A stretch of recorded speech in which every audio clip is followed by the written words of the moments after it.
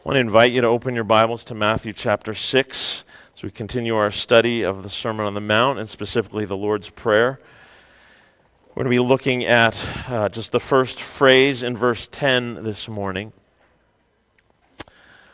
Many years ago, when I was going through Bible college, I spent my summers in Kelowna doing construction. I was hired by my dad's youngest brother, working for him. My dad is the oldest of 10, and so he's a lot closer to my age than my dad is, and so really enjoyed him. We had a lot of fun working together quite often. He was my boss. It wasn't always fun, but one of the jobs that I worked on was we were building a 48-unit condominium complex, an apartment building, 4 stories high, and I was at the bottom of the totem pole, so I had sort of the grunt work. I carried a lot of wood. I dug a lot of holes, things like that. But one of the things that I did as we built this apartment, I learned a lot too. There were 12 units on each floor, and what I discovered is that for the sake of soundproofing, we would frame 2 walls where these apartments would meet. We'd frame 2 separate walls with an inch gap between them. And then as we built up, we would do the floor joists and then sheet the floor, and we would sheet it with that gap between the 2 walls below open, so that you're walking around on the floor above and you can see exactly where every unit goes. There's that gap. And then the job that I was assigned for like forever was sticking soundproofing board called Donnacona into these 1-inch little gaps. And this stuff had the consistency of sponge. So I'd pick up these sheets of Donnacona 8x4, and I'd have to wiggle it, get it into the crack, and then I'd let it go, and it would drop. And so I had to do this around every unit, 12 units on every floor. It was a fairly mind-numbing job at times. Well, for much of the time. One particular day, my uncle was working nearby, but I was really oblivious. I was not paying attention. I was simply mindlessly grabbing sheet after sheet and dropping it down. You wiggle it, get it in the spot, drop it, and boom. Well, one of these moments, my uncle had the idea of sneaking up on the other side of the boards. I'd picked up an 8x4 sheet, and I was trying to get it into the crack, and he had snuck up right there. And I let go. Some of you see where this is going. I let go of that board, and it went down. And he went, "Wah!" And I had heart failure. I don't think I have ever been startled so badly in my life. You all right, Mary?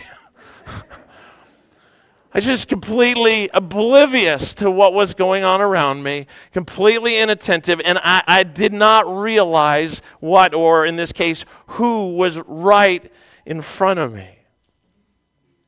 This morning, as we return to our study of the Lord's Prayer, my goal, my hope, is that our eyes will be opened wide, that we would learn to live attentively, that we would be aware of what is right in front of us, that we would become acutely aware and attentive to the reality in which we live, the reality of what God is doing even right now, right before us. Jesus' Sermon on the Mount, which we're walking through, is prefaced by the announcement of good news. The good news that in the coming of Jesus, a whole new order of existence is breaking into this world. The future is spilling into the present. Heaven is invading earth. I have been contending throughout this series that the good news, when the good news takes hold of a person, when the good news takes root in a person's heart, something happens. And that something that happens is described by Jesus in the Sermon on the Mount. That something that happens is the creation of a new kind of humanity. Men and women with new characteristics, men and women with new purpose, new motivations, new behaviors. We are changed. The Sermon on the Mount is not Jesus giving us a new set of laws. It's not Jesus giving us the old laws cranked up on steroids. No, here in the Sermon on the Mount, Jesus is painting a picture, a portrait of a new kind of humanity, gospelized humanity, humanity brought into being by the power of the gospel when the Spirit of God is having His way in us, when the gospel has taken root. Now, over the last couple of Sundays, we have been making our way through the Lord's Prayer, which Jesus teaches to us in the Sermon on the Mount. Here, Jesus teaches His disciples, He teaches us how to pray. Jesus provides us with a model of Christian prayer, of gospelized prayer. As the gospel takes root in us, we become men and women who are to pray like this. Jesus teaches us to pray. He begins by teaching us to pray, "Our Father in heaven." There's so much there, even in those opening words we looked at a number of weeks ago. First, we come to our Father. Jesus highlights the reality that though God is my Father and your Father, when we come to faith in Jesus, we are to pray our Father. There is this necessary, vital, communal aspect to prayer that we come together as His people and pray our Father.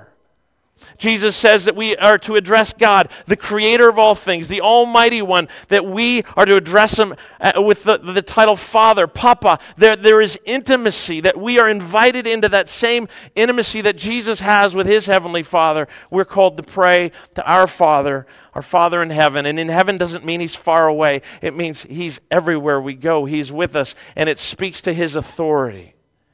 We're invited to pray our Father in heaven. Last Sunday, we looked at the first of 6 petitions. The first 3 use the pronoun your name, your kingdom, your will. Last week, your name, hallowed be your name. To speak of God's name is to speak of who God is, the fullness of who He is, what He's like, His character, His power, His love, His grace, His glory. And Jesus teaches us to pray, hallowed be your name. That is, we pray to the God that God would make Himself known in all the earth as in heaven, that God would be known and treated as holy by all.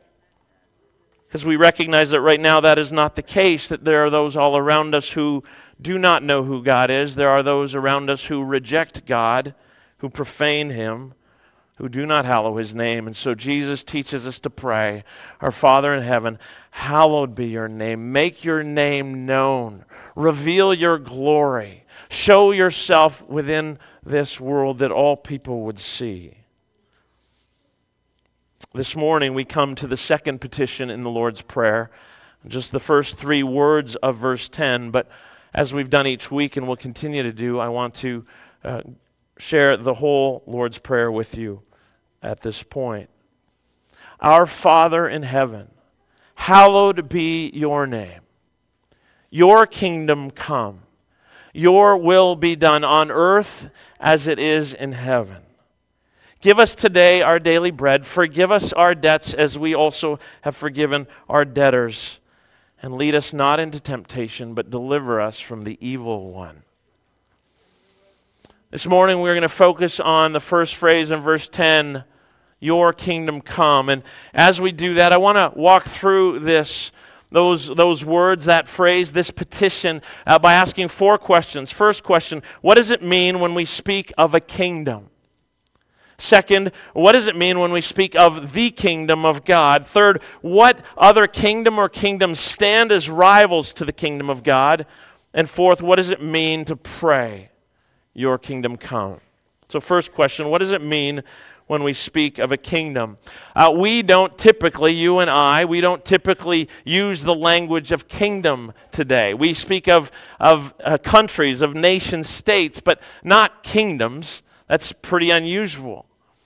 About 3.5 years ago, I had the opportunity to travel to India for a couple of weeks, and after my time in India, I flew to Turkey, where I got to visit Mariam and Daniel, spend a few days with them.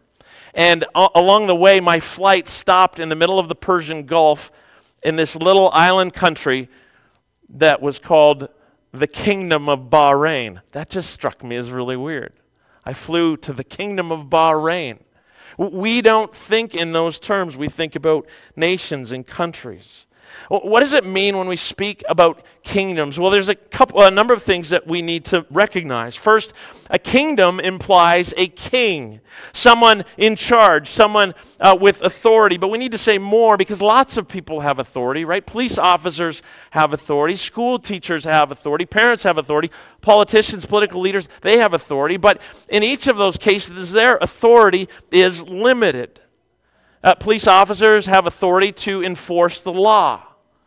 School teachers have the authority to assign grades, and at least when I was a kid, to kick you out when you misbehaved.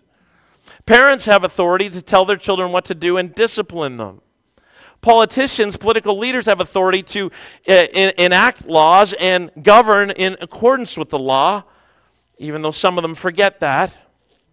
There are limitations. But a king has supreme authority. It's kingly authority. Unlike a politician who can be punted out of office and lose their authority, a king has that authority by divine right. The doctrine of divine rights of kings, or royal absolutism, says that they have that right. They have that authority. What the king says goes. A second thing to note is that a kingdom involves a realm, a place where the king's authority is exercised. A place or a territory where the king reigns, where his power holds sway, where he rules. Thirdly, a kingdom entails subjects, those people who are subject to the king, who live under the authority, under the rule, under the reign of the king. So to speak of a kingdom includes necessarily those things. A king who has kingly authority, a realm, a place where the king's authority is lived out, and a people who live in subjection and subject surrender before the king. So that leads us to our second question. What does it mean when we speak about the kingdom of God? And I want to begin here as we seek to answer this question, first by exploring with you some things about the Jewish or Hebrew way of viewing time and history. You see, their perspective, the biblical perspective on time and history, the Christian perspective on time and history is unique when compared to what is held by many around us. Certainly in the ancient world, that was true for the Hebrews, for the Jews. See, other worldviews would understand history often some as a series of chances. Things that would unfold, accidental events happening, leading to who knows what. There was no purposeful beginning and no purposeful end, and so no purposeful middle. Like it just, things happened and progressed, and whatever happened, happened. There were other worldviews who saw history and time rather than functioning that way, but in a cycle. This repetition, endless rhythm, birth, death, rebirth, death, perhaps reincarnation. This cycle, like the seasons, over and over and over again. But the Hebrew view, the Jewish view, the biblical view, the Christian view of history was different. History is not, according to the Bible, about chance events, about things just moving nowhere in particular, nor is it an understanding that history and time moves in a cycle, this endless repetition. Rather, biblically, history has a purpose. It had a beginning, and it has an end, a goal to which it is moving. And that goal in Jewish thinking and biblical thinking was the kingdom of God. Now, if I were to ask you this question, what is it, and I won't, you keep your hands down, but if I was to say, what did Jesus speak about more than anything else? I've already given you a clue, but in most contexts, if I were to ask that question, what does Jesus speak about more than anything else? The answer often is something like love or grace or forgiveness, and certainly Jesus speaks of those things. Those are important things. They're great things, but by far, they're not what Jesus spoke about most. Jesus spoke about the kingdom of God more than he spoke about anything else. So what exactly is the kingdom of God? Sometimes the scriptures will say kingdom of heaven. It's the same thing. Instead of using God's name, they would use the word heaven to represent God. So kingdom of God, kingdom of heaven, same thing. What was it that the Jews had in mind when they heard that language, when they used that language? What was it that Jesus was pointing to when he announced the kingdom of God, when he spoke of the kingdom of God? D.A. Carson writes this cannot be a request, this prayer, your kingdom come, this cannot be a request that God's universal sovereignty will be exercised, for that is always in force. He's saying this can't be asking that God would be king over all things, because God already is the sovereign king. He is the creator of all things. He is sovereign over all things. So whatever this prayer means, it can't be, Lord, do that, because that is already true. That is already the case. If you were here last week, we were taught to pray, hallowed be your name. That is, may your name be holy. Well, God's name is already holy. We're not praying that God would make it holy, but we're taught to pray, God, make the holiness of your name, the holiness, the greatness, the gloriousness of who you are, make that known. Make that reality known in all the earth. so too here. Here Jesus teaches us to pray, your kingdom come. God is already King of kings and Lord of lords. He is over all. He rules all now. He is sovereign over creation. So what exactly is Jesus teaching us to pray when he teaches us to pray, your kingdom come? Remember what I've already noted about kingdoms in general. A kingdom means, it includes, it implies the reality, the presence of a king with supreme authority. A kingdom speaks of a place where the desires of the king, where what he wants is happening. It speaks to subjects, those who are living under the authority of the king. The kingdom of God is the kingly reign of the God of Scriptures, his righteous rule over his realm, over his people. The kingdom of God is present wherever God is acting as king, wherever his rule is exercised, wherever his subjects are submitting, wherever his subjects are living in obedience, wherever the things are the way God desires that they be, God's kingdom is present. The Hebrew prophets, the Old Testament prophets, spoke of a day when God would break into history and establish his kingly reign over all of creation. If we read the Old Testament prophets, we encounter that regularly. The Jewish people longed for the day when this would happen, when God would intervene once and for all and rule without rival.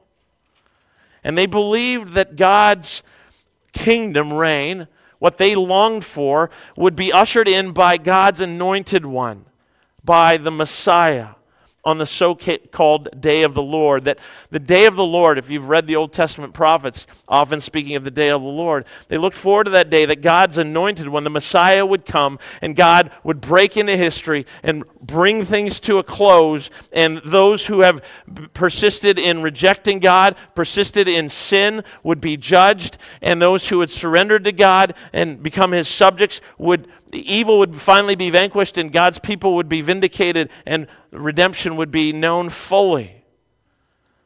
The kingdom of God speaks to that reality, to a brand new order of things, to the restoration of all things, to the restoration of human beings remade in the image of God, creation restored, sin and evil vanquished. Here's what we need to grasp. That's what God's people were expecting. That's what they were waiting for. This day of the Lord where the Messiah would come and wrap up history. Evil would be vanquished and the redemption would be full. But what was the message that was announced when Jesus came? The kingdom of God is here. The kingdom of God is here. See, things happened differently than they were expected. The announcement of good news is that Jesus, in his coming, God's kingdom reign has broken into the present. See, the Hebrew people thought that history would end and then that on that day, but the reality is there's an overlap of the ages. This present evil age continues, but Jesus has invaded the present. Heaven has invaded the earth. Jesus' kingly rule began in his coming to earth and his life and ministry and death and resurrection. The kingdom of God is here. A whole new order of existence is breaking into this world. The future spilling into the present. Heaven invading earth. I've been saying that. And here we see that. The good news is the announcement that in Christ's coming, that kingdom has broken into this world. Things are being set right. That's what Jesus' miracles are about. When we read the Gospels, Jesus' miracles are not just party tricks. They're not party tricks at all. They're not just about getting attention. Jesus' miracles point to the fulfillment of God's promises, the restoration of all things. The blind see, the deaf hear, the lame walk, demons are cast out, storms are calmed, the hungry are fed. God in Christ is restoring all things. He is setting things right. He is establishing his kingdom.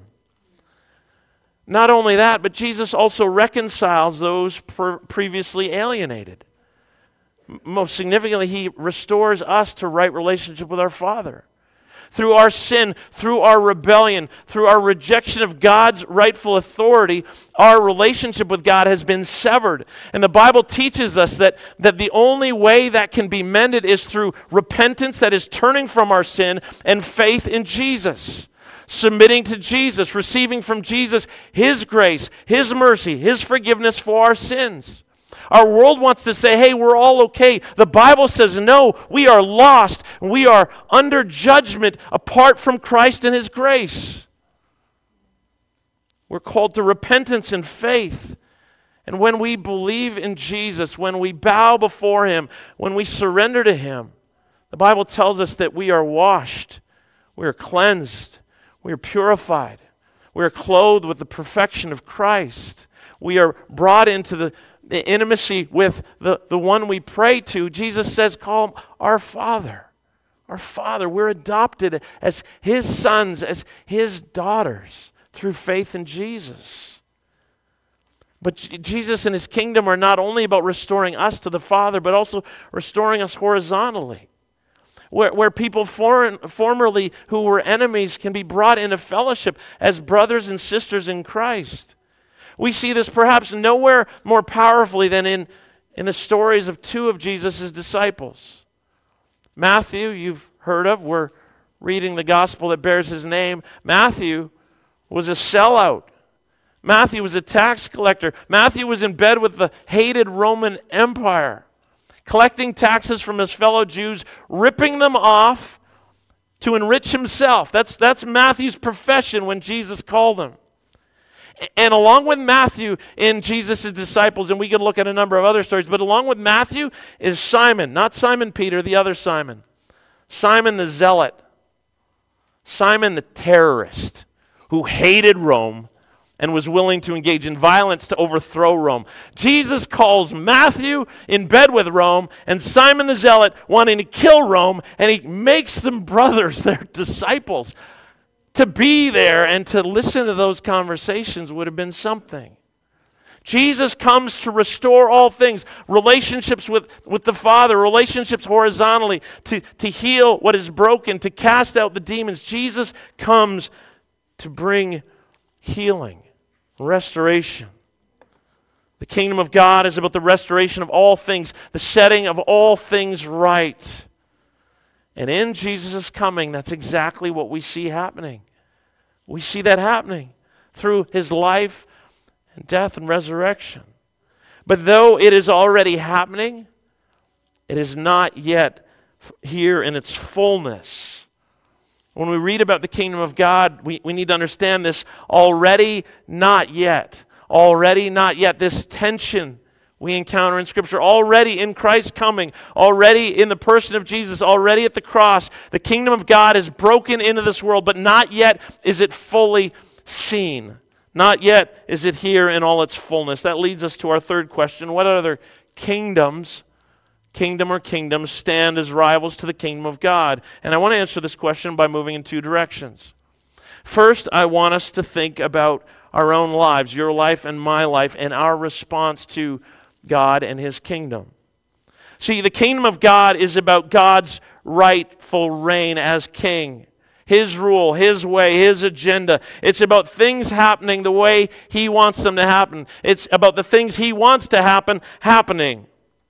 And so let me ask you this question. When we look inside, when we look at ourselves, what other kingdom stands as a rival to the kingdom of God?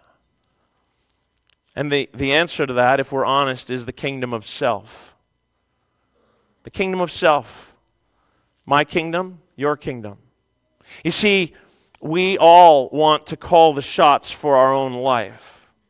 We want to exercise authority over whatever. We want to say what's good and what's bad. We want to determine what we do. The kingdom of self stands as a rival to the kingdom of God. See, the reality is this kingdom of self, we encounter it for the first time in the very beginning, the opening pages of Scripture. This is the sin of Adam and Eve. Adam and Eve created, placed in a garden, and God gives them one prohibition: don't eat from these trees. This tree in the middle of the garden. It is a sign, if you will, a sign of God's authority, a sign that they don't have ultimate authority. They're given authority and responsibility: care for the earth, be fruitful, fill it, be my regents in creation. But this you must not eat from. And Satan shows up in the story and like, really? Did God say that? I think God's lying to you. And Adam and Eve are tempted to reject what God says because they think they know better. And they take the seat on the throne of their lives. They say, I'll call the shots, my agenda, my will, what I want. And they plunged all of humanity into rebellion, and every one of us has followed them there. Every one of us wants to be king in our own life. We want to call the shots. We want to be the arbiter of what's right, what's good, what we should do. And yet if God is king, if God's kingdom is coming, what implications does that have for us? Jesus teaches us to pray, your kingdom come. So here's what we need to understand. If we are to pray this prayer, if we're to pray it sincerely, if we're to pray it honestly, it requires that we pray it on our knees in a posture of surrender. It requires that you and I open our hands and say, Lord, not my agenda, not what I want, not what I think. We need to lay aside any pretension that we are in charge, that we rule our own life, that we sit on the throne. And we need to bow before the one who alone is King of kings and Lord of lords. We need to surrender to him. Because the kingdom of self will always stand in opposition to Jesus the King and his kingdom until we step off that throne. We will be in opposition to what God is doing. So that's answer number one to this question, what rival kingdoms are there? Second answer goes in a different direction. It's an answer revealed to us throughout the pages of the Scripture in various places, in various ways. The Bible tells us that there is another kingdom, the kingdom of darkness, the kingdom of evil, the kingdom of Satan. Jesus says this about Satan's intent. He describes in John's gospel that he, the thief, wants to steal, kill, and destroy. The Bible tells us that there is a spiritual foe, a spiritual enemy who wants to destroy all that is good, who wants to destroy God's good creation, which includes you and me and all those around us. And Satan wants to steal, kill, and destroy. He wants to lead our world into wickedness, to keep our world in darkness. Jesus fleshes this out for us in a powerful event.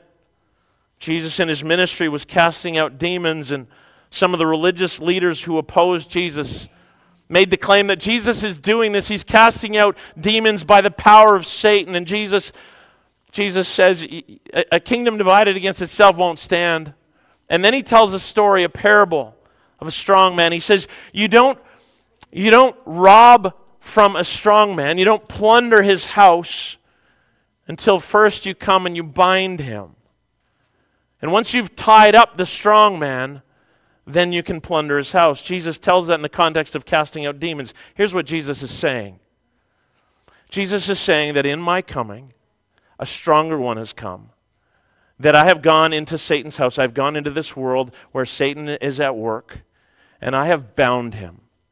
That when I cast out demons, that is evidence that I have bound the strong one, that I am plundering his house, that I am rescuing people from the grip of Satan and pulling them out of darkness into the light. Jesus is the stronger one. Jesus is defeating Satan. Jesus, the true King, has come, and through his life and his ministry and his death and his resurrection, he is ushering in the kingdom of God, the reign of God, the doing of God's will on earth, his kingdom of goodness and wholeness and beauty. And the Bible tells us that Jesus dealt the decisive blow to the god of this world, to the kingdom of darkness, at the cross. At the cross. At Calvary, evil took its best shot. At Calvary, Satan took its best shot. At Calvary, Satan thought he had won. The kingdom of darkness rejoiced when Jesus took his last breath and died. The king is dead. They thought they'd won. But the grave could not hold Jesus. He rose victorious from the grave. Our penalty for our sin for our rebellion, for our rejection of God, for all the wicked, evil things that we have done, for our problem of sin and alienation, that penalty paid in full. Jesus bore it all. And through faith in him, we're clothed with his perfection. And he came out of the grave, Satan and his kingdom defeated, Satan and his kingdom defanged. Still present and active in our world, but utterly defeated without question. Some of you perhaps are familiar with some of the history around World War II. Maybe you'll remember this illustration. I've shared it before. On June 6, 1944, the Allied forces launched a massive amphibious assault on mainland Europe. D-Day, we know it as.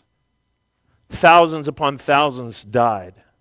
But on that day, the Allied forces gained beachhead in Europe. And you ask any historian, and they will say that is the day the war's end was won. The war was won on June 6, 1944. The war carried on another 11 months.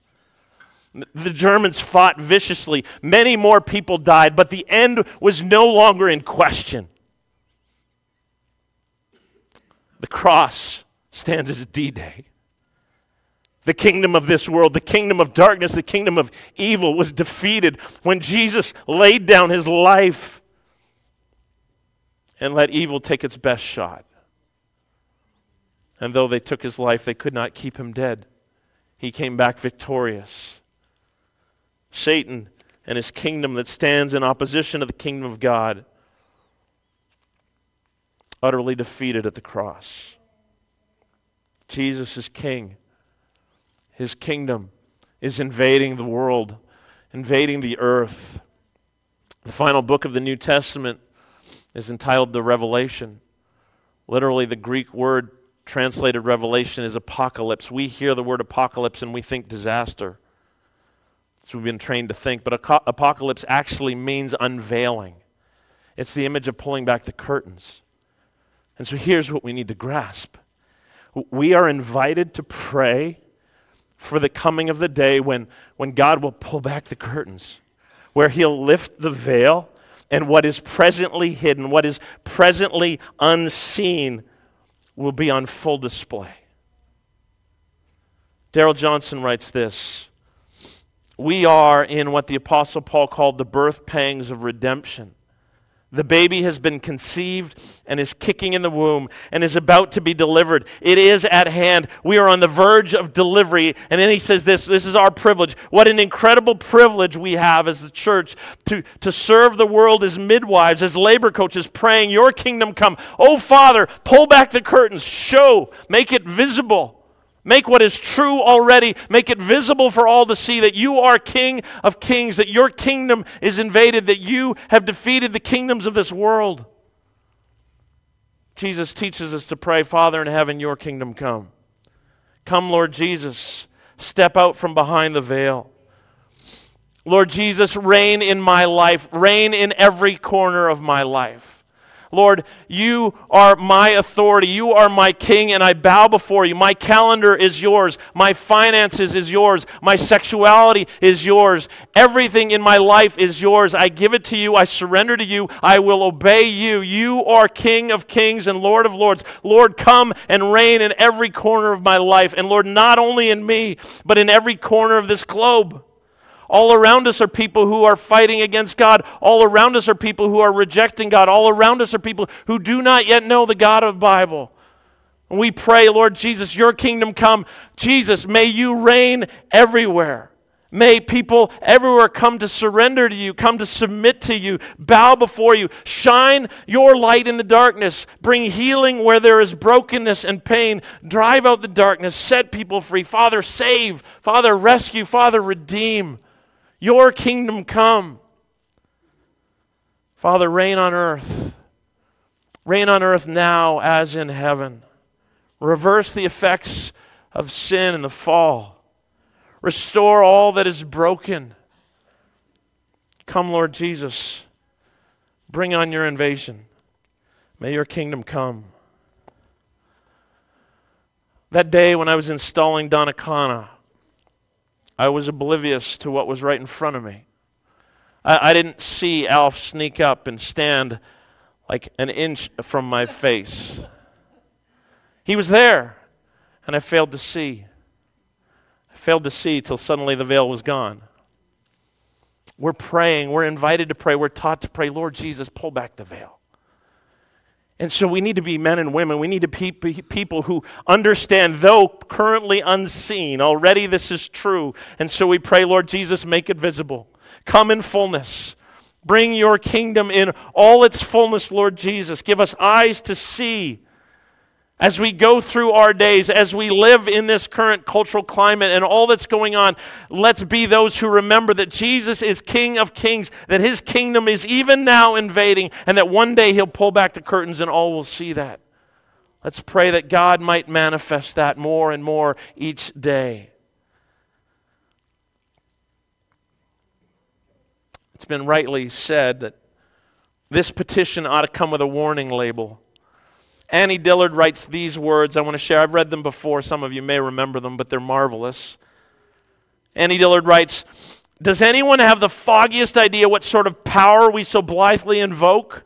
Or as I suspect, does no one believe a word of it? The churches are children playing on the floor with their chemistry sets, mixing up a batch of TNT to kill a Sunday morning.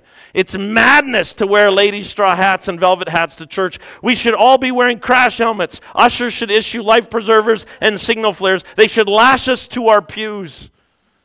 Come, Lord Jesus, your kingdom come. Pull back the curtains. Invade, Lord Jesus. Bring your rule to bear in fullness. That's what we're called to pray.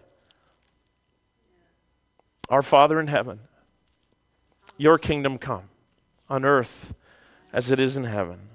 Amen.